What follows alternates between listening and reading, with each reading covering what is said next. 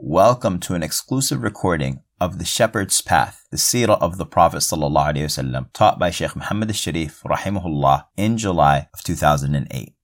This episode is brought to you by Blessed Voyage, taking knowledge beyond the classroom. Blessed Voyage is our flagship service taking you around the world with the expert guidance of our instructors. Whether you dream of going on Hajj or Umrah, visiting Al-Aqsa, or seeing the Islamic world with your own eyes, Blessed Voyage turns your travels into a transformative, memorable learning experience. All right, just some questions quickly. Question, it says, were women allowed to fight in the battle? For example, Nusayba, especially the most intense part. In general, there's a discussion about women participating in the Muslim army, and the answer is, in general, no, a woman does not participate in the army, in the battle.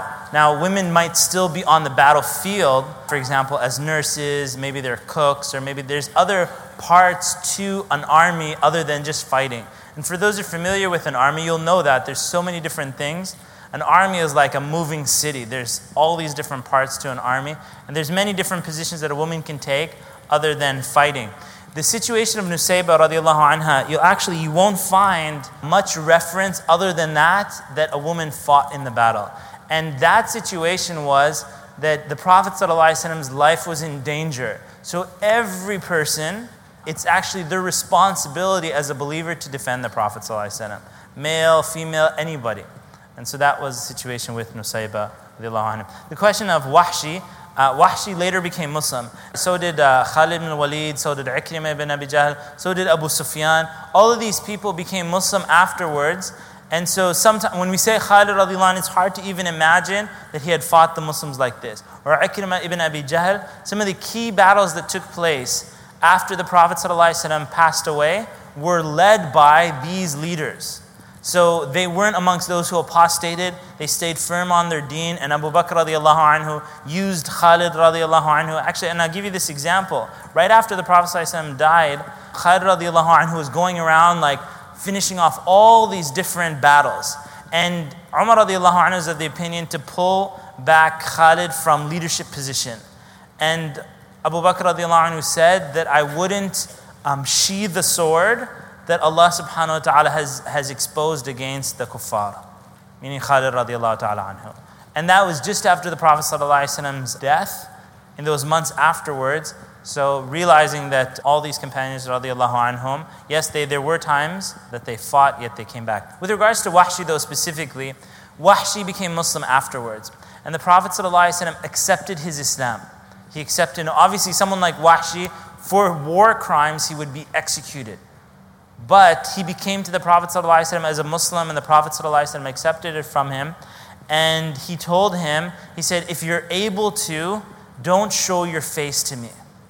Right? He's Muslim, but I don't want to see your face. If I see your face, it might make me angry that you killed Hamza radiallahu anhu, and that might cause destruction to you. And so Wahshi made a promise. He said, just like he had killed Hamza radiallahu anhu, his expiation for that, he said that I'm going to kill like the biggest enemy of Islam. And that was Musaylima al-Kadhdhab. One of the biggest battles the Muslims fought after the Prophet ﷺ died was against Musaylima the liar. He claimed prophethood. He had like an army of like 30,000. And Wahshi went there with the goal to kill Musaylima. They say Wahshi killed him, and there's other opinions. Abu Dujana had killed him. Who exactly killed him? Allah, out of multiple people participated in killing him. Question was, were the Sahaba who abandoned their post at the hill reprimanded in any way? Very good question. The Sahaba, radiallahu anhum, some abandoned the hill, and remember I said some actually left the battlefield too. Allah subhanahu wa ta'ala says about the verse I recited in the beginning when we were talking about Uhud, وَلَقَدْ صَدَقَكُمُ اللَّهُ وَعَدَهُ إِذْ بِإِذْنِهِ حَتَّى إِذَا فَشِلْتُمْ وَتَنَازَعْتُمْ فِي الْأَمْرِ. The verse is saying that after you had differed in the matter, وَعَصَيْتُمْ مِنْ بَعْدِ مَا أَرَاكُمْ مَا تُحِبُّونَ, and you disobeyed after He showed you that which you loved to see. And then Allah subhanahu wa ta'ala says, مِنْكُمْ مَنْ يُرِيدُ الدُّنْيَا وَمِنْكُمْ مَنْ يُرِيدُ الْآخِرَةِ. There are amongst you those who desire the dunya, and there are some amongst you those who desire the akhirah. And in even one of the companions radiallahu anhum, he said, I never imagined that there were people amongst the companions that desired the dunya until Allah subhanahu wa ta'ala revealed this. Allah subhanahu wa ta'ala said, مِنْكُمْ مَنْ يُرِيدُ الدُّنْيَا وَمِنْكُمْ مَنْ يُرِيدُ الْآخِرَةِ. And we said about the hill, right? The hill, people came down. Why did they come down? Because the war spoils are being distributed. There's no war spoils, then it's no big deal. They can stay on the hill. But all these swords and shields and property that's being collected and people are picking it up. And that's why actually on a battlefield, all the war spoils, they're not to be collected by individuals. They have to be brought together in one pile. And then they're distributed from there. If someone killed someone specifically in a battle, they're allowed to take their war spoils specifically, but they have to bring proof that they killed that person so that they would get that specific war spoil. So Allah subhanahu wa ta'ala says, وَلَقَدْ عَفَى اللَّهُ عَنْهُمْ, that indeed Allah forgave them. Indeed Allah forgave them. So now, if Allah subhanahu wa ta'ala reveals in the Quran that He forgave them, who can be angry at them after Allah forgave them? Right? So Uthman radiallahu anhu in the battle of Uhud was one of those radiallahu ta'ala anhu who left the battlefield. And later on, when people were spreading rumors about Uthman, they said, you left the battle of Uhud. Ibn Umar radiallahu anhu, this is in Sahih Bukhari, that some guy came and he said, didn't Uthman leave the battle of Uhud? And Ibn Umar said, Allah said in the Quran, وَلَقَدْ عَفَى اللَّهُ عَنْهُمْ. Allah forgave them. If Allah forgave them, who in the world do you think you are to say that you're still mad at them? If Allah forgave them. And so with regards to, and another verse Allah subhanahu wa ta'ala says about the Prophet sallallahu alaihi wasallam, فَبِمَا رَحْمَةٍ مِّنَ اللَّهِ لِنْتَ لَهُمْ. By the mercy of Allah, you were, gentle with them. وَلَوْ كُنْتَ فَضًّا غَلِيظَ الْقَلْبِ لَانْفَضُّوا مِنْ حَوْلِكَ. And this is actually related to Uhud. And if you were harsh or hard-hearted with the people, they would run away from you. They would disperse from amongst you. فَاعْفُ عَنْهُمْ وَاسْتَغْفِرْ لَهُمْ وَشَاوِرْهُمْ فِي الْأَمْرِ. Allah subhanahu wa ta'ala says, فَاعْفُ عَنْهُمْ, like forgive them, وَاسْتَغْفِرْ لَهُمْ, ask for forgiveness for them, وَشَاوِرْهُمْ فِي الْأَمْرِ, and continue to do shura with them in the affairs. Now, normally what could happen after this, the Prophet ﷺ might say, or someone would say, remember last time I did shura with you people? Look what happened. And I took your opinion. Now I'm never going to take your opinion again. Right? But Allah subhanahu wa ta'ala said that's not the conclusion. The Prophet ﷺ still continued to do shura with them. And obviously it's like lessons of shura. So what did you guys write down from the things that you benefited? Who would like to share lessons that you learned from the Battle of Uhud? When a decision is made, if it's properly done with shura and the proper procedure was done. Actually, there's a book called Why Decisions Fail. And one of the different things that the author is writing, decisions fail because shura wasn't done. Decisions fail because people don't ask the proper people that they don't include in the shura, the people that need to be included. So here's a general lesson, leadership lesson when you're doing shura. Everybody that's going to be responsible to implement the decision should be included in the shura. Right? So let's say, for example, you have a new parking policy at your masjid. Who's going to have to implement that? The whole community is going to have to implement it. But usually what they do is they talk to the shura body. The shura body says that if anybody double parks, they're going to tow their car. Do you guys say tow their car? Right? Then try implementing that with the community. Everybody goes crazy. We never heard about this. You implemented this opinion on a sister's car, and she was picking up her children, and you know what I mean? It can get really nasty after that. So this is what a leader would do. He would say that we have, parking problems in the masjid. I would like to take your feedback, oh community. What should we do with this? And one person, and I was going to say, I'd bet you. And I'd bet you that some people would come up with an opinion better than the opinion of that small group of shura. Everybody's they have great ideas. They come up with it. Now everybody's in agreement. Are we in agreement? This is what we'll do. And they'll be yeah, this is what we'll do. Okay, great. And then you come to a conclusion. I know another masjid, they did shura on what their community should follow in regards to the moon sighting.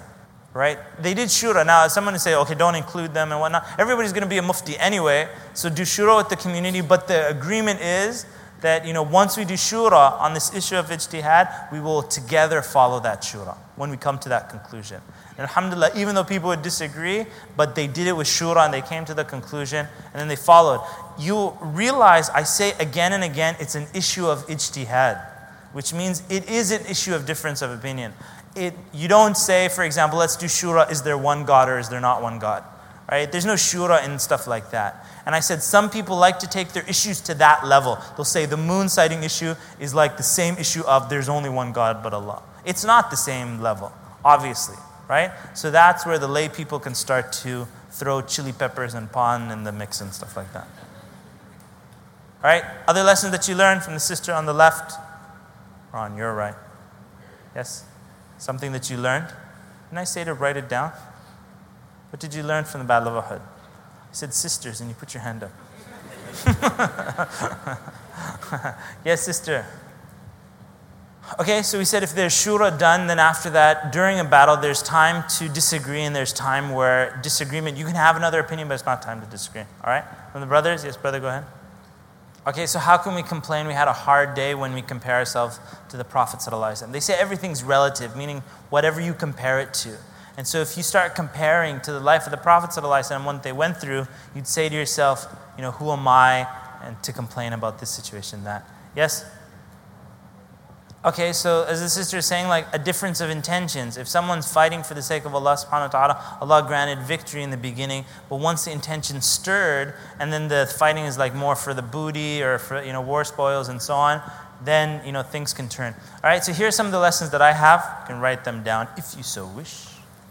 During the times of hardship, in the Battle of Badr, the Munafiqeen really weren't there in the Battle of Badr. However, in the Battle of Uhud, this is the first time that the Munafiqeen had turned their backs in such a huge way against the Prophet ﷺ. So trials exposes people's true colors. During times of trial, you see what people are really made of. And so Allah subhanahu wa ta'ala says, مَا كَانَ اللَّهُ لِيَذَرَ الْمُؤْمِنِينَ عَلَى مَا أَنْتُمْ عَلَيْهِ حَتَّى يَمِيزَ الْخَبِيثَ مِنَ الطَّيِّبِ. That Allah is not going to leave the believers on what they are until He extracts the khabith, which is like the, what would be khabith? Is like the evil and filth, from the tayyib, which is like the good people. And so Allah subhanahu wa ta'ala is dividing between the people during these trials. And so the Battle of Uhud, the Muslims are not winning every single battle. One day they win, one day they're not winning. And so the people will show their true colors, whether they're sincere to Allah subhanahu wa ta'ala. You'll see also in the Battle of Badr, the Muslims were successful in the Battle of Badr, but the verses that came, remember back at the Battle of Badr we said that the verses were very tough about the prisoners of war. Remember that? That it's not for the Prophet to have prisoners when, until he hasn't done this and this in the land. So it hasn't happened yet. The verses came very tough, even though the Muslims won. But yet in the Battle of Uhud, they had disobeyed the Prophet ﷺ, and so many of the companions lost, were killed shaheed. The verses that explain the Battle of Uhud are very soft and gentle. They're very soft and gentle and very merciful. And so it's not like you add, I think someone like injured and then you add salt on top of that. If someone's injured and they're hurt and they're feeling the pain, you don't go to someone who's ready to listen and tell them, see, this is because you did such and such. See, all these problems came to you because of this. You should feel more horrible and you should feel more terrible that this happened.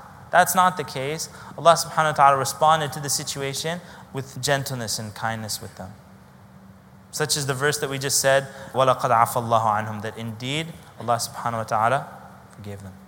And so on. Ibn al-Qayyim rahimahullah, he said, between the Battle of Badr and the Battle of Uhud, when it comes to the Battle of Uhud, if you look in the Sirah books, the section on the Battle of Uhud is huge with lessons. And the Battle of Badr there's actually not too many pages on it. And the difference being that when people when they succeed, what do? They celebrate. And when people fail, what do? They reflect.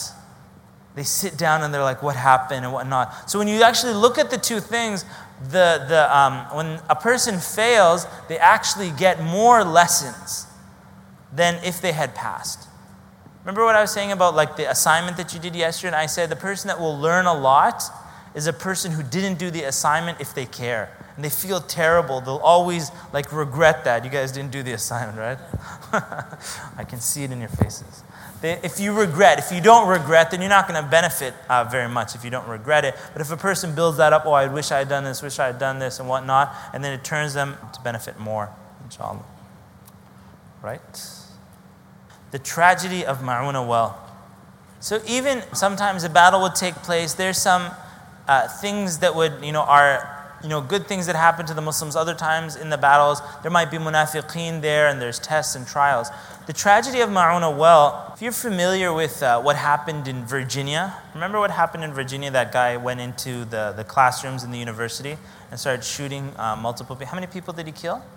I believe he killed 30 people, right? And you see like the horror, that person, I think he mailed the videotapes in the morning and then he'd killed someone, mailed the videotapes, went back into a classroom and basically like locked all the doors and executed all those students.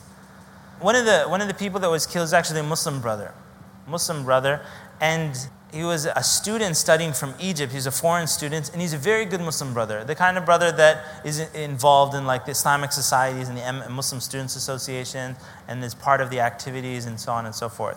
The killer who had gone into the classroom, he had shot all these people, like executed, like the teacher killed all these people, and he went to the other classroom, This brother, I believe his name was Walid. He was alive still. He wasn't killed. But they were pretending to be dead. And then this guy came back into the classroom to finish off anybody that was still alive. Walid was killed. But the reason he was killed is he saw his fellow classmate. Like this guy was about to kill his classmate because his classmate hadn't been killed. And the classmate is the one who is like, I'd like to meet with Walid's wife and meet his family and tell them that Walid saved my life. That in order to distract the killer, Walid called his attention in his direction to protect his classmate. And then the killer turned and shot him point blank. Right? But yet his classmates survived, pretend to be dead, and so on and so forth. And so even Walid, he's not saying, this is Muslim, this is not Muslim. He protected, the people surrounding him. And Allah subhanahu wa ta'ala, inshallah ta'ala, he died shaheed himself in type of execution.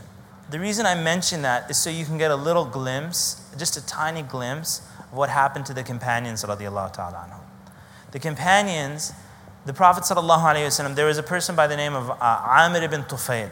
Amir ibn Tufayl came to the Prophet sallallahu alayhi wasallam in Medina, and the Prophet sallallahu alayhi wasallam encouraged him to become Muslim. He didn't become Muslim, but he said, if you'd like, you can send some of your teachers with me to Najd, right? Najd is, you have like the Hijaz area, and then you have Najd, which is kind of like as you're going in the direction of Riyadh and these areas, right? That's like Najd. And if you look at the topography map of Saudi Arabia, you'll see that there's a hill area, and then there's like open flat desert. Once you go into the open flat desert, that's like where you have Iraq and Iran, and in that direction, that's when the Prophet ﷺ says Najd, that's the direction of Najd. And so he's taking them in the direction of Najd. The Prophet ﷺ said, I fear for them. Because in Najd, you're talking about there's like thugs, there's like these tribes that are just like highway robbers and so on. And Amir ibn Tufayl promised the Prophet ﷺ that he would protect these companions. So 70 of the companions, and they're not just like normal people in the community, these are the teachers. These are, as they would call them, qurra. Qurra, today, these days, when we say qari, right, qari, we say it to someone who like reads the Quran very beautifully. However, in the past, if you said qurra, you're talking about a Muslim scholar. You're talking about a Muslim scholar. They'll say he's qari, meaning that he is literate, he is knowledgeable, he's a person of knowledge, he knows how to read, he knows how to write, and he knows like the scriptures and so on and so forth. That's what they would call qurra. When they came to the area of Ma'una well, on their way to Najd, Amir ibn Tufayl, they decided to execute these companions. They decided to kill all of them. And they executed, one of the first people to be killed was Haram ibn Malhan. You should have it in your binder there.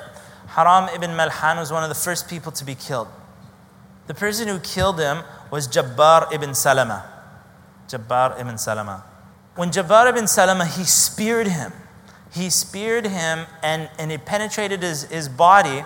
And when it hit him, the spear, and he died like immediately after that, he said his last statement that just came from his heart. He said, Allahu Akbar, fuztu wa Rabbul Kaaba. He said, by the Lord of the Kaaba, I have succeeded. And he fell down shaheed. Now, Jabbar ibn Salama actually was very surprised at what he said. Because he just killed him and he's saying, I've won. So Jabbar ibn Salama is very interesting. What happened later is Jabbar ibn Salama was asking everybody, is like, what was he talking about? He thought that he didn't kill him. So he's like, what does he mean? He's victorious and so on and so forth. And then later on, he learned more about Islam and he said that, you had actually, martyred him. When you did that, he had died shaheed and the shuhada are in the highest level of Jannah. That's what he was saying. And it impressed Jabbar ibn Salama so much that he himself later on became Muslim. Jabbar ibn Salama later on became Muslim. And the history books record that he actually became a very good Muslim. And he participated in battles and so on and so forth amongst the Muslimin. As we said, Khalid ibn al-Walid, Ikrimah, so many of these people, they fought Muslims. And they had killed Muslims before and they entered into Islam. And they became the torchbearers who had taken the light of Islam in different directions. The 70 companions, radiallahu anhum, they were all executed at Ma'una well. Point blank, they were all killed. One of them survived, Amr ibn Umayyah. And in a very similar way, he had pretended to be dead, and he was amongst all the bodies of the companions of the Prophet ﷺ. They were abandoned. Amr ibn Umayyah, when they had left, he pulled himself out of all those bodies and went back to the Prophet ﷺ to tell him what had happened. On the way back, Amr ibn Umayyah met two people from Bani Amir. I'm mentioning all these names. Amr bin Tufail is the one who said that he would protect them, and he's the one who broke that protection and executed them instead. So from his tribe, this companion on his way back to the Prophet ﷺ met two of them. And they didn't know what happened at Ma'una well. They had nothing to do with it. It's basically like they're just from the same tribe. And so this companion killed those two people. That companion killed those two people, and then he returned to the Prophet ﷺ. The problem is this though. They killed 70 of the companions and realized in Uhud, they had 70 of the companions were killed in Uhud, and then in one day in Ma'una well, another 70 of the companions were killed. The Prophet ﷺ, even though the 70 were killed, the Prophet ﷺ said, we will pay the blood money for the two that we killed accidentally. Because they did have a treaty with the Prophet ﷺ and they shouldn't have been killed. So the Prophet ﷺ still, to those two people, was still going to pay like 100 camels each for each of those two people, and at the same time get, you'd say revenge, but what the Prophet ﷺ did is he prayed against Amr bin Tufail for many days. This was the qunut. In the prayer, the Prophet ﷺ, like you'd have like Maghrib prayer, Isha prayer, the Prophet ﷺ coming up from like the last rak'ah in the prayer. So you're coming up from a ruku', you're standing up, and he'd raise his hands and make dua to Allah subhanahu wa ta'ala, cursing Amr ibn Tufail. And he did this for a very long time, sallallahu alayhi wa sallam. He cursed him, sallallahu alayhi wa sallam. Amr ibn Tufail later on became ill with a sickness like a plague, and because it was a plague, or like a sickness of that nature, everybody abandoned him. So they put him in a place by himself. Nobody wanted to even come near to him for fear that they would become sick like him. And they said he died like a sick donkey. Amr bin Tufail. And then the Prophet ﷺ, this is the connection between when the Prophet ﷺ, these are the war spoils, not the war spoils, the blood money. Blood money is for accidental killings. Obviously, if someone's driving a car, for example, and someone's child comes out and the boy is killed, it's an accidental killing. You can't kill the driver. He didn't do it on purpose. So in Islam, there's something known as blood money. So you're paying blood money, which is like 100 camels to that family. 100 camels to the family. And obviously asking Allah subhanahu wa ta'ala for forgiveness and so on. So the blood money that the Prophet ﷺ was paying for these two people who were killed accidentally, even though they had like a treaty with the Prophet ﷺ, that's when the Prophet ﷺ went to Banu Nadir. Remember we were talking about the tribe of Banu Nadir, right? The Prophet ﷺ went to Banu Nadir at this point to get, that they would share in the war spoils, in the blood money. And that's when Banu Nadir decided to execute the Prophet ﷺ and assassinate him when he came there. That's when and I already mentioned that what had happened. They had brought the rock. He was sitting on a wall. They brought a rock to drop it on the head of the Prophet ﷺ. He stood up without saying anything to any of the companions, just walked away and came back with an army and was going to fight Banu Nadir for deciding to, for making this decision. This is when the munafiqeen came in and they said to the Prophet ﷺ, they said, no, treat our mawali, kind of like our partners or our allies, good. Treat them good. Don't do anything bad to them. They insisted this upon the Prophet ﷺ, and the Prophet ﷺ, like they just tried to kill the Prophet ﷺ. They're saying, treat them good. So the Prophet ﷺ expelled them from Medina. So this was the expulsion of Banu Nadir. And that was the tragedy of Ma'una well. All right, the next section is the accusation. There was a battle. As we said, the Prophet ﷺ participated in 27 battles, like he had actually gone out. So we're mentioning the major battles that took place. The major battles that took place, such as Badr, Uhud, and the Battle of Al-Khandaq is a major one. And in between these battles, there was one of the Ghazwa, which is the battle the Prophet ﷺ participated in, is Bani al-Mustalaq. Ghazwat Bani al-Mustalaq. Ghazwat Bani al-Mustalaq is a battle that the Prophet ﷺ participated in, and they were victorious in this battle. He took them by surprise, and they were victorious in Bani al-Mustalaq. There's actually something that I want to mention here about when you read hadith, people take some hadith out of context, and they'll say, for example, the Prophet ﷺ ambushed these people, like he just attacked them during the night. Now, when you see things like this in the media, you think like the Prophet ﷺ is just going in the desert attacking people. And they don't bring to attention who these people are. Who these people are like people who participated, like they'd be like people in the Battle of Al-Khandaq, or they joined with the mushrikeen in Uhud. It's not like they don't know who the Prophet ﷺ is. These are like the killers of his family. These are like the people who had already come to Medina. They've already attacked the Prophet ﷺ. This is like payback. But you never see that. Nobody mentions that. They just think like someone out of the blue, someone sitting in a nice little town, and the Muslims came and they attacked it like that.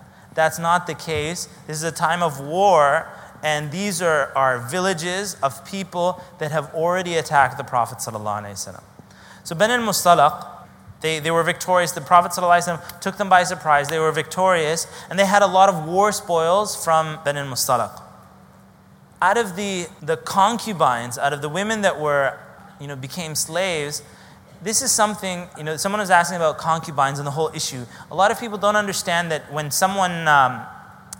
an army has been defeated, what the Muslims would do is, with regards to the prisoners, they can do a couple of things with the prisoners. Either they can set them free, just set them free with nothing, or you might want to write this down too. They can set them free, or they can set them free if they ransom themselves. They can set them free if they ransom themselves, or someone's paying their ransom, or they can execute them. And this is very normal in these times, that a whole army of people, after they lose the battle, they might all be executed. Like all the men are executed. Very simple. If you look through history, it's something very common. Obviously, we're not living in times like that where just all these, they take all the men and they execute them, but it's very common in the past. Just read it up and you'll know. All the men could be executed. The women are not executed, and the children are not executed. It's just the male fighters. In fact, the seniors are not executed, and seniors that didn't participate in the battle, and similarly, people of religion are not executed, those who did not participate in battles, such as monks, priests, things like that. They're not executed if they did not take part in the battle. Some of them, and specifically like monks, I guess some monks might fight.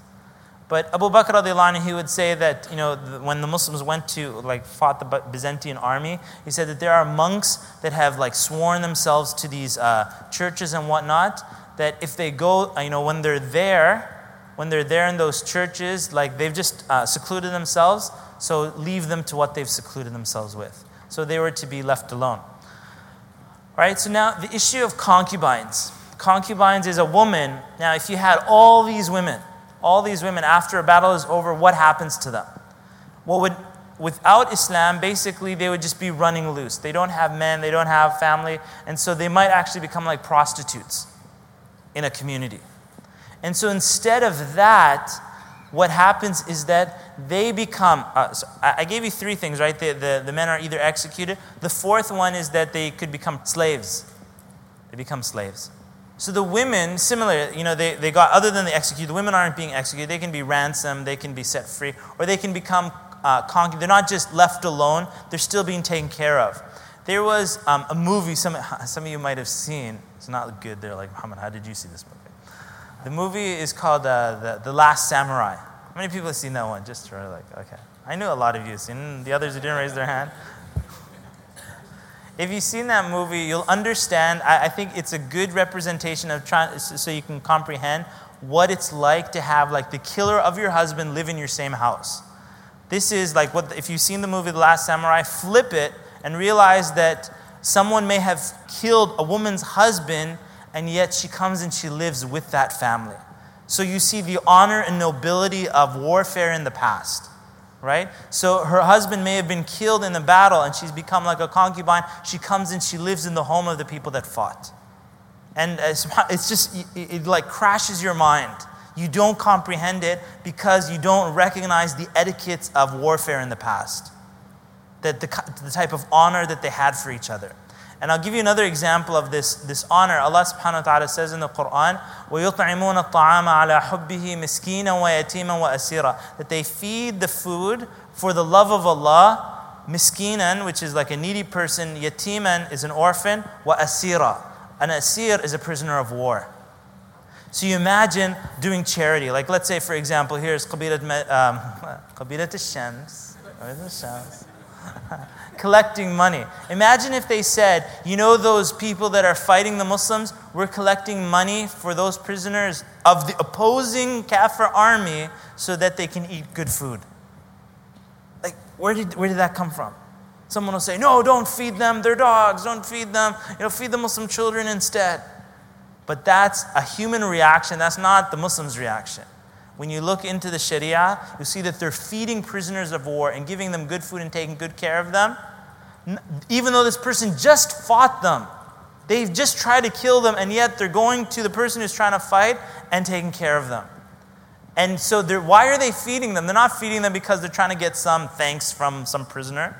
They just try to fight them. The statement is, as Allah subhanahu wa ta'ala says, إِنَّمَا نُطْعِمُكُمْ لِوَجْهِ اللَّهِ. We're feeding you for the sake of Allah, not for you. If it was you, we're not going to feed you. We're feeding you for the sake of Allah. لَا نُرِيدُ مِنْكُمْ جَزَاءً وَلَا شُكُورًا. We seek no thanks from you, and we seek no reward. We're not trying to get anything from you. By feeding you, we're only feeding you for the sake of Allah subhanahu wa ta'ala.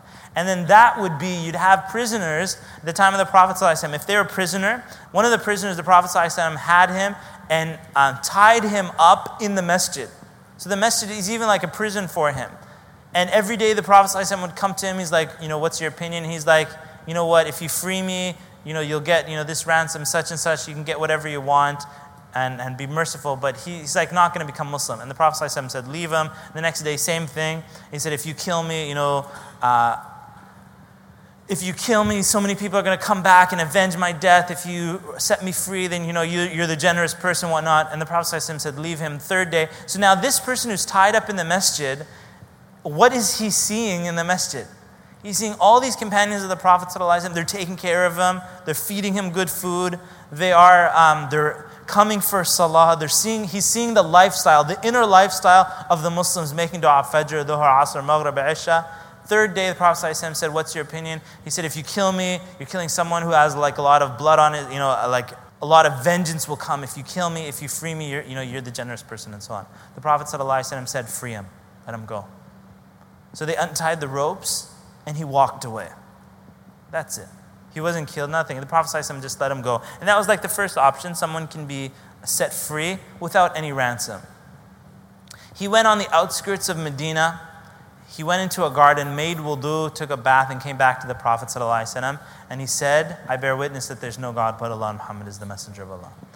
And he said, I wanted everybody to know that I became Muslim not because I was forced. And the Prophet ﷺ said, so I'm just giving all these glimpses so you can further understand that if a woman entered into the family of someone and you say like, oh, she's a concubine and she wants to like run away or something like that, she's coming to people who have the best of etiquette. They have the best of etiquette, the best of honor, and she will be treated with all these books of fiqh that talk about the fair treatment of the slaves. And she's a slave, and in Islam, when someone commits this sin or that sin, or they're expiating something, how do you expiate these different sins? freeing a slave. So it's like someone would come to the person and say, you know what, yesterday I swore, I said wallahi this, and now I need to break it. Do you have a slave that I can free? And they'll say, this woman, she's been living with us, this amount of time, she's a slave and you can free her. The person will pay her money and free her for the sake of Allah. One of our teachers in Medina, he's very old, and he was at a time when there were slaves in like Saudi Arabia. And if you're coming from America, that wasn't too long ago. You're talking a couple of years ago. They had slaves still. So he was saying, he remembers when he was a kid. He's very old, and he's saying that when he was a child, and they're like in the, Bedouins and stuff like that in Saudi Arabia, he said, I remember on an Eid day, that after the Eid prayer, imagine this is Eid, everybody's coming, it's a day of celebration and so on. And he said one of the older men came and he had two slaves, a male and a female. And he raised their hands in front of everybody, and he said, I make you all testify that I freed them for the sake of Allah. And everybody, they're saying takbir and mashallah. And it's on the day of Eid, day of celebration, so that everybody would be there and witness that they're not slaves anymore. And everybody got up and they're welcoming them and congratulating them and so on and so forth. And so just again, so you understand that the freeing of the slaves was something, they were freed from the hearts of the people. Not that it was a government that just came and said, no more slavery and stuff like that. And yet people still treated them as if they were slaves. This is like from their heart, they knew they're not slaves anymore. And they had been liberated from that. Allahu ta'ala a'lam. All right, so that's a little background on the concubine issue. I thought to myself, what if the Muslims were like horrible people? And then they had concubines. They're not going to treat them good. That's what I thought, because I'm talking about, the Muslim army is all nice and stuff like that and whatnot. But what if the Muslim army, and this can happen, right? Obviously, the Muslim army can be these like ruthless people and whatnot. What would they do to the concubines? Then I realized that Allah never gives victory to Muslims when they're like that, right? When Muslims are just like filthy and doing haram things and whatnot, Allah doesn't grant victory. They become like ants in the people's eyes. And the Muslims are easily defeated when they don't follow the commandments of Allah subhanahu wa ta'ala. When they do follow the commandments of Allah subhanahu wa ta'ala, that's when Allah subhanahu wa ta'ala grants victory to the believers. When they get to that high level of character and etiquette and knowledge and all of these things. The Prophet ﷺ, one of the concubines was a woman by the name, and this Ben al-Mustalaq was the woman of, her name was Juwayriyah. Anybody here named Juwayriyah? Juwayriyah? Your name is Juwayriyah? You have a relative named Joe? Okay, no problem. So all these brothers raising their hands. Right? Okay. Juwayriyah, Aisha radiallahu anha. This is Aisha radiallahu anha's statement about Juwayriyah. She said, I don't know any woman more blessed than Juwayriyah. I don't know any woman more blessed than her. When she married the Prophet ﷺ, they freed her relatives, over 100 people, for shyness that the in-laws of the Prophet ﷺ would be their slaves. Okay, so let me explain what happened there. The Prophet ﷺ, Juwayriyah, she's like a key person from Ben al-Mustalaq. The Prophet ﷺ, they had captured this area and so on. And when you're talking about multiple wives of the Prophet ﷺ, you're starting to see there's strategic marriages. Strategic marriages. Juwayriyah was such an influential person in her community that she couldn't just go to a regular Muslim fighter. And they said to the Prophet ﷺ, this is Juwayriyah, and her father's a chief from Ben al-Mustalaq and stuff like that. So the Prophet ﷺ took her, and like as dowry and so on, the Prophet ﷺ married her and he freed her. So she became a wife of the Prophet ﷺ. She became one of his wives. So now, this is Juwayriyah radiallahu anha. She became Muslim. Again, the Prophet ﷺ just fought them. He just fought them, and she became Muslim. And she became his wife. And now the companions of the Prophet ﷺ, her brothers, her cousins, her relatives, her extended family, and so on and so forth, they are the slaves. They become slaves because of the battle. Now the companions, they're saying, like, how is Juwayriyah, the wife of the Prophet ﷺ, going to come to their house to visit her relatives, and her relatives are their slaves? So out of shyness that how can the in-laws of the Prophet ﷺ's wife be our slaves, they said, we will free them for the sake of Allah, in honor of the Prophet ﷺ. So because of her, because of Juwayriyah, all her relatives became free. They were all freed. And so that's why Aisha radiallahu anha is saying that I've never seen a woman more blessed than Juwayriyah. Because of her, all of her family were freed. because she was married to the Prophet sallallahu alaihi wasallam. Alright, so the Prophet sallallahu alaihi wasallam was victorious in the Battle of Ben al-Mustalaq. On the way back, they were returning back to Medina, and on the way back, the munafiqeen started to create this disunity amongst the Muslims and so on. They started to make jokes about the companions of the Prophet ﷺ. They said, they're such and such. They don't have courage. They're like cowards, and they, eat too much and so on. And then one of the Ansaris then said, I'm going to tell the Prophet ﷺ what you said. And then when he went to the Prophet ﷺ, the revelation had been revealed. The verses stating that they will not be pardoned, قَدْ كَفَرْتُمْ بَعْدَ إِيمَانِكُمْ, that their action of mocking the believers was actually kufr. And they said that we were just joking. And we learn a valuable lesson there. One of the signs of the munafiqeen is that they mock the believers.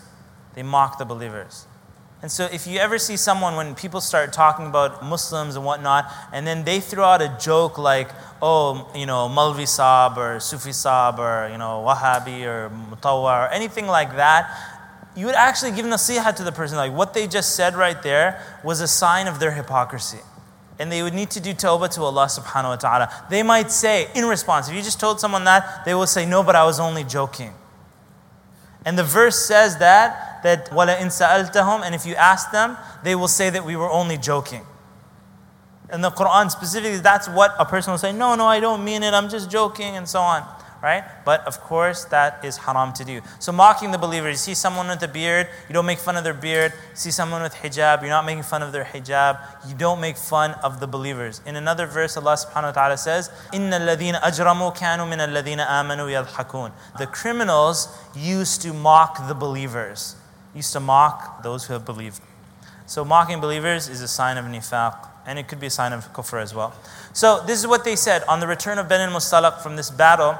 And they went and told Abdullah ibn Ubay ibn Salul what had happened. And then Abdullah ibn Ubay ibn Salul said in response that when we go back, I think one of the, there was like kind of like a little, what's the word? Scrimmage. Someone had kicked someone or hit someone from the Ansar al-Muhajirin and so on and so forth.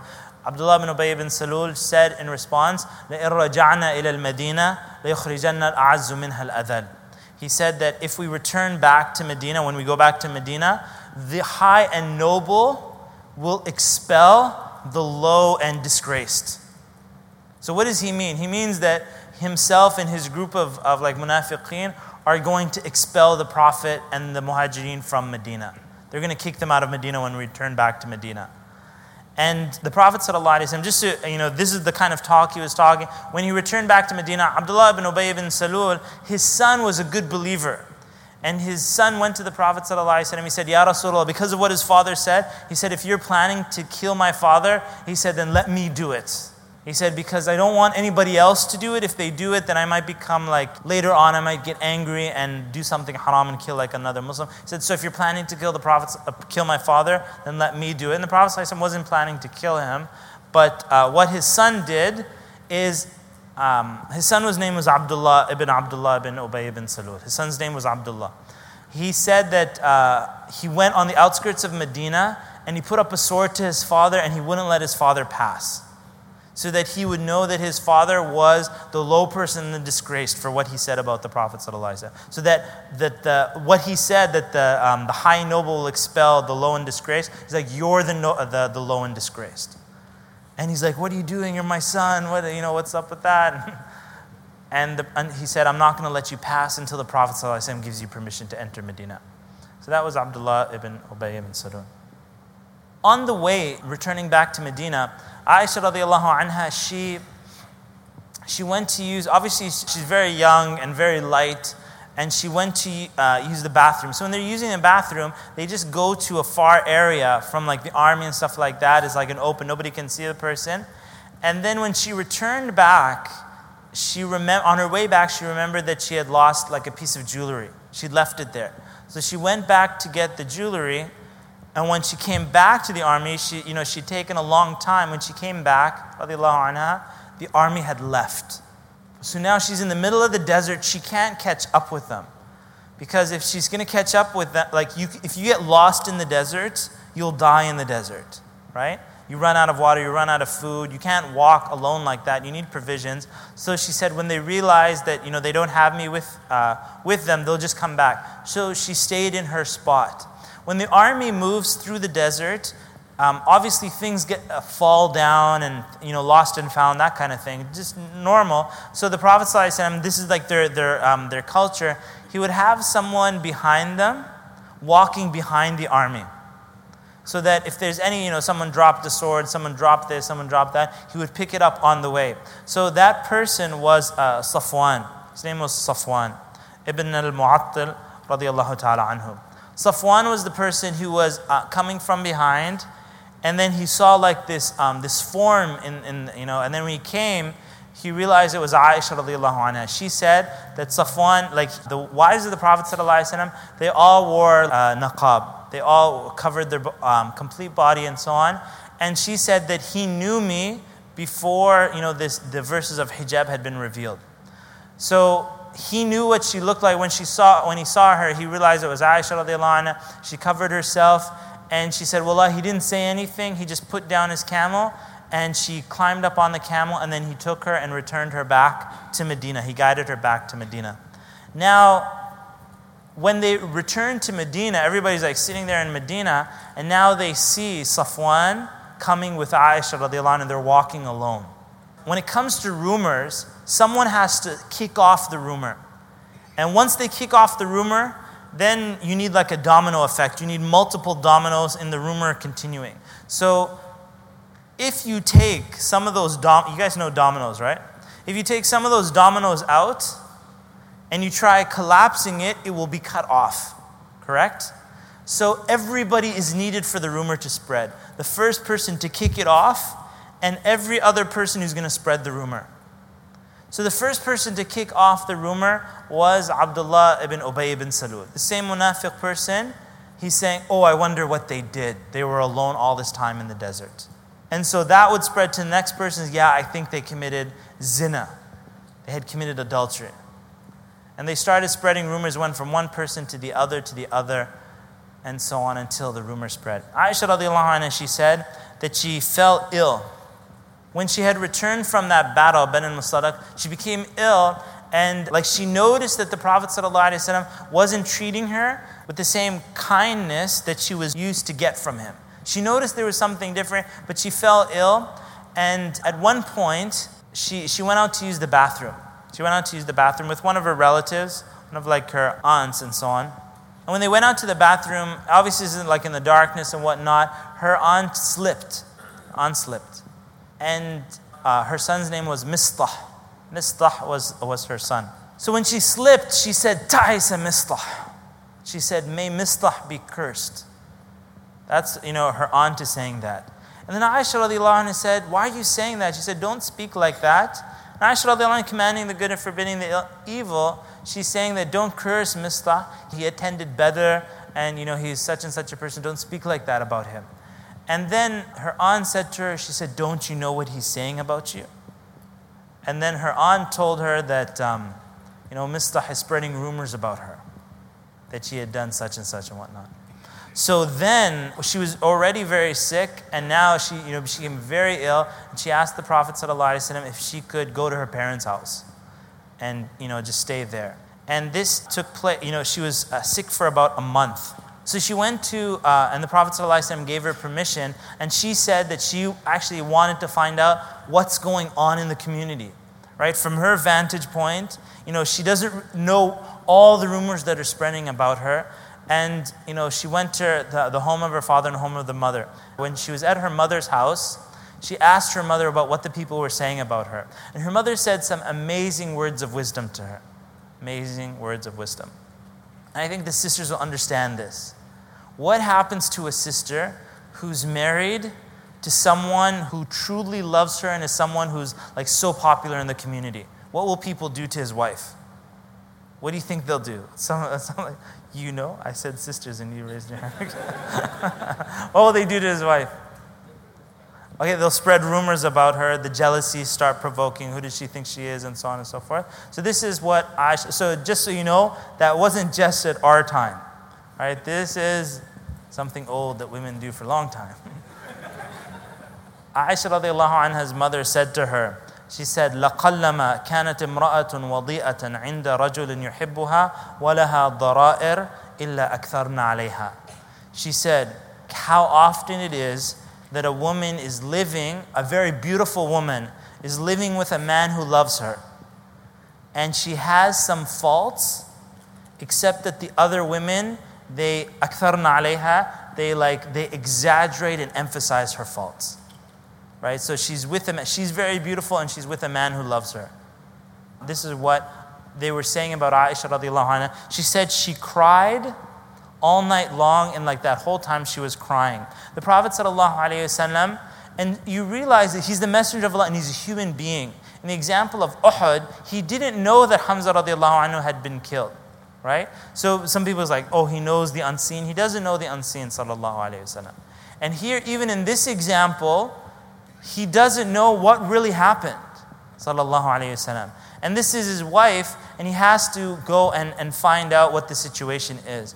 He asked from the servant of Aisha radiallahu anha, asked the servant, have you seen, anything, from Aisha and whatnot? And she said, I've never seen, they've never been together. Mistah and Aisha, they've never been together before. They've never come together, and she's only seen good from Aisha radiallahu ta'ala anha.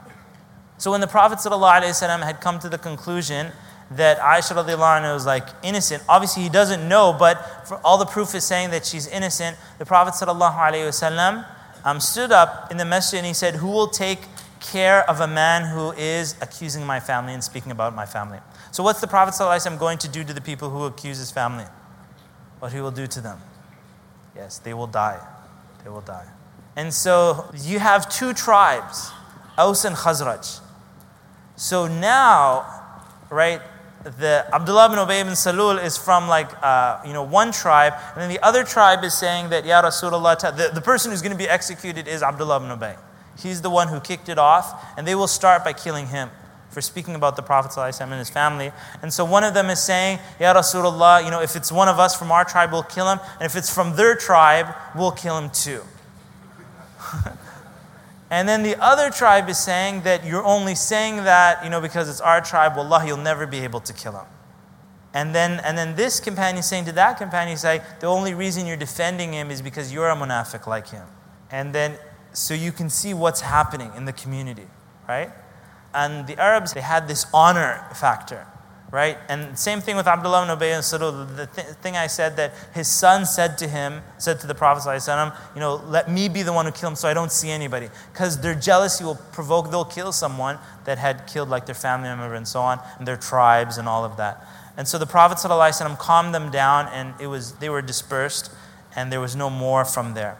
I'll read for you what Aisha radiallahu anha said. This is her exact narration.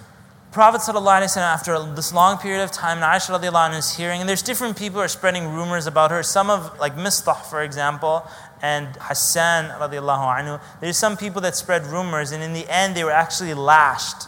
They received lashes for spreading rumors about Aisha radiallahu ta'ala anha. And there's some deep lessons that we're going to learn after this, but let me just tell you what she said.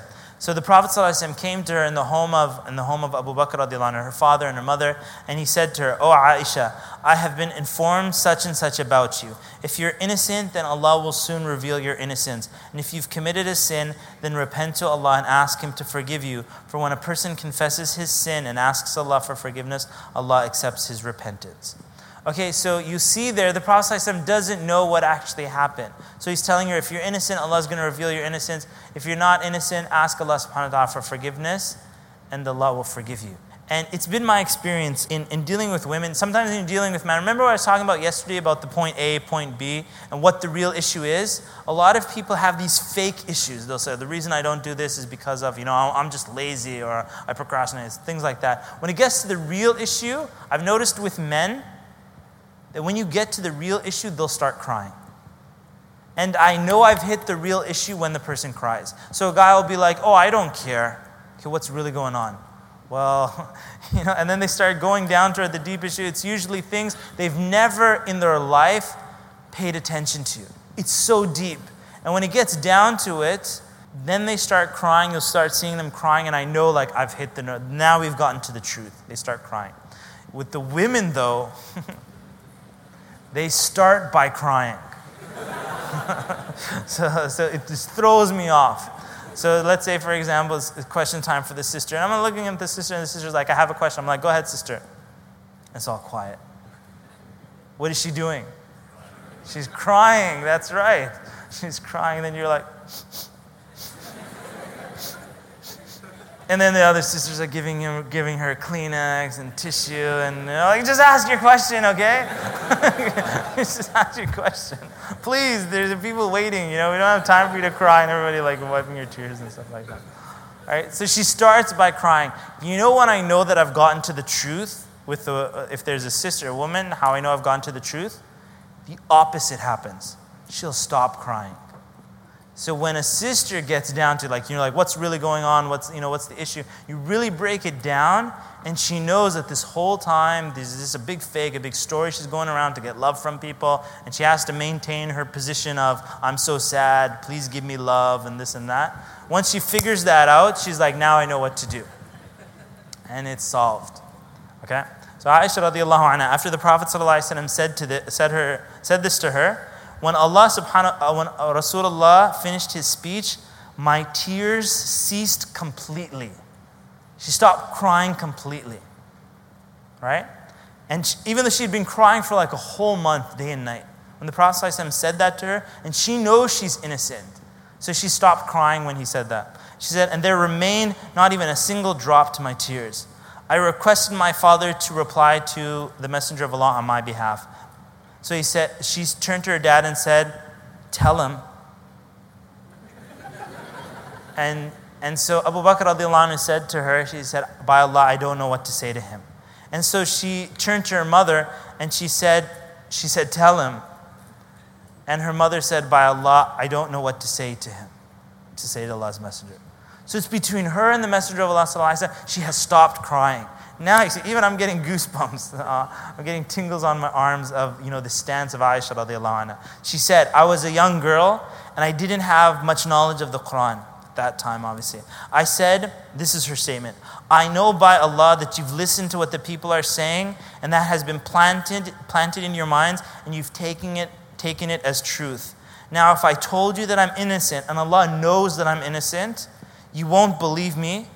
And if I confessed to you falsely that I'm guilty, and Allah knows that I'm innocent, you would believe me.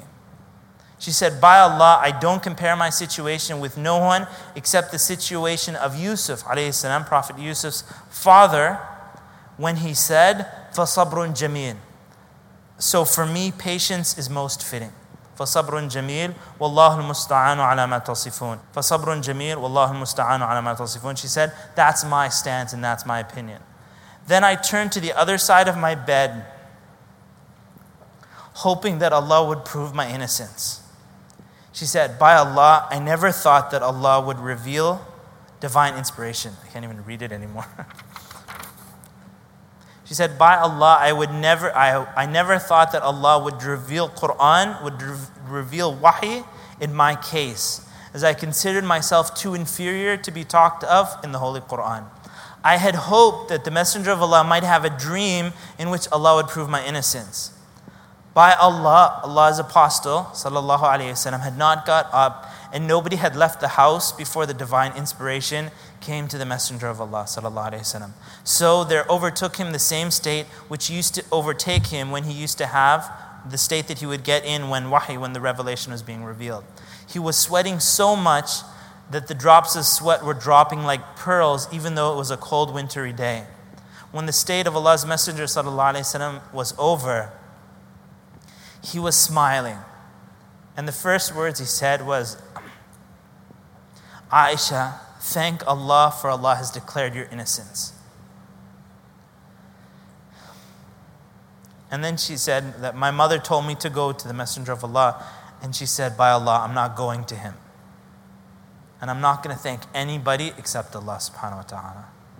And so Allah subhanahu wa ta'ala revealed the verse, إِنَّ الَّذِينَ جَاءُوا بِالْإِفْكِ عُصْبَةٌ مِّنْكُمْ لَا تَحْسَبُوهُ شَرًّا لَكُمْ بَلْ هُوَ خَيْرٌ لَكُمْ. It's in Surah An-Nur, by about the second page of Surah An-Nur, where Allah subhanahu wa ta'ala speaks about the story of Aisha radiallahu ta'ala anha, those who spread the rumors against her. All right, there's some key lessons, and then I'll give you a break for lunch, inshallah ta'ala. Key lessons from this. Number one, we learn that we should always maintain good opinions about the believers and protecting their reputation. So having good opinions of the believers, a lot of time, especially in the times we're living in, something will come on news and they'll say something, oh, Muhammad al-Sharif is such and such, and everybody's like, oh, I didn't know he did that.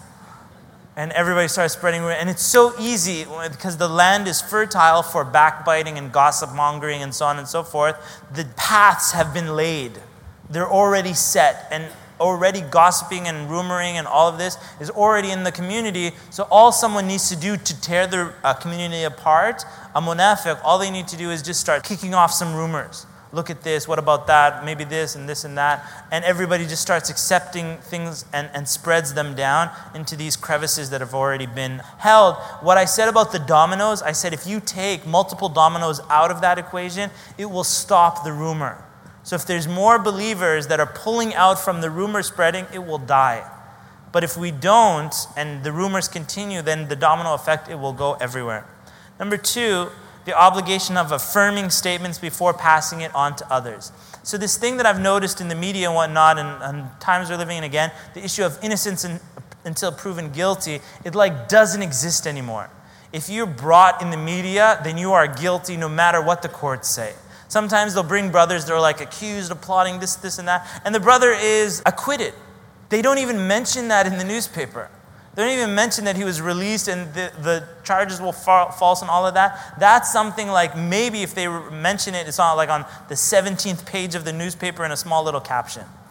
But when they accused him, they put it on the front cover and it became like national news. So now this person, everybody's going to, oh, aren't you the person who was planning to do such and such? Even though he was acquitted, the person is guilty. But however, what we have to maintain is that they are innocent until proven guilty. And I'm underlining the word innocent. It doesn't mean that we don't know until they're proven guilty.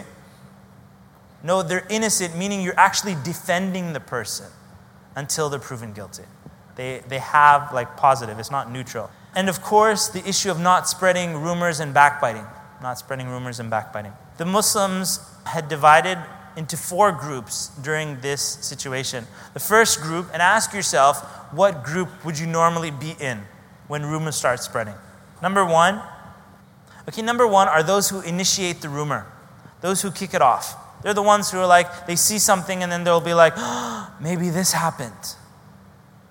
You know, like, oh, there's a brother and sister talking together, I wonder what they're doing. And then they start kicking off some rumors right there. I remember seeing a brother walking in the mall and stuff like that, and there was a girl beside him. This is a good brother, and his father's like president of the masjid and so on and so forth. What do you do in a situation like that? And they're like, inshallah, he's trying to purchase something, and she's like the lady who's taking him to go and find something else, right? Inshallah. And you start making excuses for the person. They're innocent. It's not proven that they're guilty. And so you don't need to go into the guilty stance before you come to a conclusion. Defend the person and just mind your own business as well. Let it go. Okay, so there's those who initiate the rumors. If I saw something like that, I could go to people and like, I saw so-and-so with this girl and walking in the mall and stuff like that. Astaghfirullah, he's left the deen. And he has girlfriends and he probably commits zina and this and that. And you start, all of those things are just bridges. The person's making those things up, right? And it's just figments of their imagination. They're like, no, I really think it is. So that is the worst position to be in. That is the absolute position of the munafiqeen right there, full force. That's what they do. Next situation is, actually there's a couple of them. Okay, you can take different positions. Your position is either going to be positive, negative, or neutral. Okay, so those are the next 3 positions. Okay, there are those who are like, who knows who's right or wrong, but this is what I heard. So they're not coming to a conclusion. But they're still spreading the rumors. They're like, I'm not going to say they did it or not, but this is what I heard. So they're the domino connection. So they're saying, did Aisha do it? Did she not do it? I don't know, but this is what I heard. And then they go on. So what's the latest? Next day, the person's like, what happened to Diana? What happened next? What did she do? And they start going on and just carrying around. Everybody loves to gossip. Isn't this like the London way of doing things? It's not. May Allah protect you people. May Allah protect you people. I mean, protect me too. Next one is you have a group of people who they're not spreading the rumor, but they're saying who knows what really happened. So it's not innocent until proven guilty. It's just like we don't know. They're like, we're not going to talk about this, but we don't know what happened. So the first group initiated it. Second group spread it. Third group is like basically in the process. They're hearing the rumors and whatnot, but they're not defending their believers. They're just kind of like, keep quiet. They're like, who knows what happened? The fourth group is actively defending those who have been accused. Actively defending those who have been accused. The question is, which group would you be in? Which group would you be in? You've seen a brother walking through the mall, or a brother talking to a girl, it's not his wife or something like that. What would you do? What would you do? Inshallah ta'ala, people won't kick off rumors here. But there will be people who do things like that. They go on the internet, they start writing things about people and whatnot, kicking off the rumors. Second group of people, normally they're like, I'm not going to come to any conclusion, but this is what I heard. They're in that group. The third group is like, who knows? And they just, they're like, I don't know if he's innocent or not. I don't know the person to make a judgment. So they just kind of like, they just leave. There's no defense. And the fourth group are those who defend. Let me tell you that the group that spreads the rumor, they were lashed 80 times. They were publicly punished. And the part that spreads the rumor, the reason that I've been saying that is that's normally where the Muslim community falls. They fall in the section of people that would be lashed for spreading the rumors. The group that a person should be in is the group that defends those who have been accused. And so when you defend someone who's been accused, you'll get another Muslim that will say, how do you know that they're innocent? Where there's smoke, there's a gun. I think Bush said that, didn't he? Where there's smoke, and that kind of talk. No, Abu Ayyub radiallahu anhu, he said to his wife, if you were in the position of Aisha, would you do something like that? And she said, no, by Allah. And he says, by Allah, Aisha's better than you.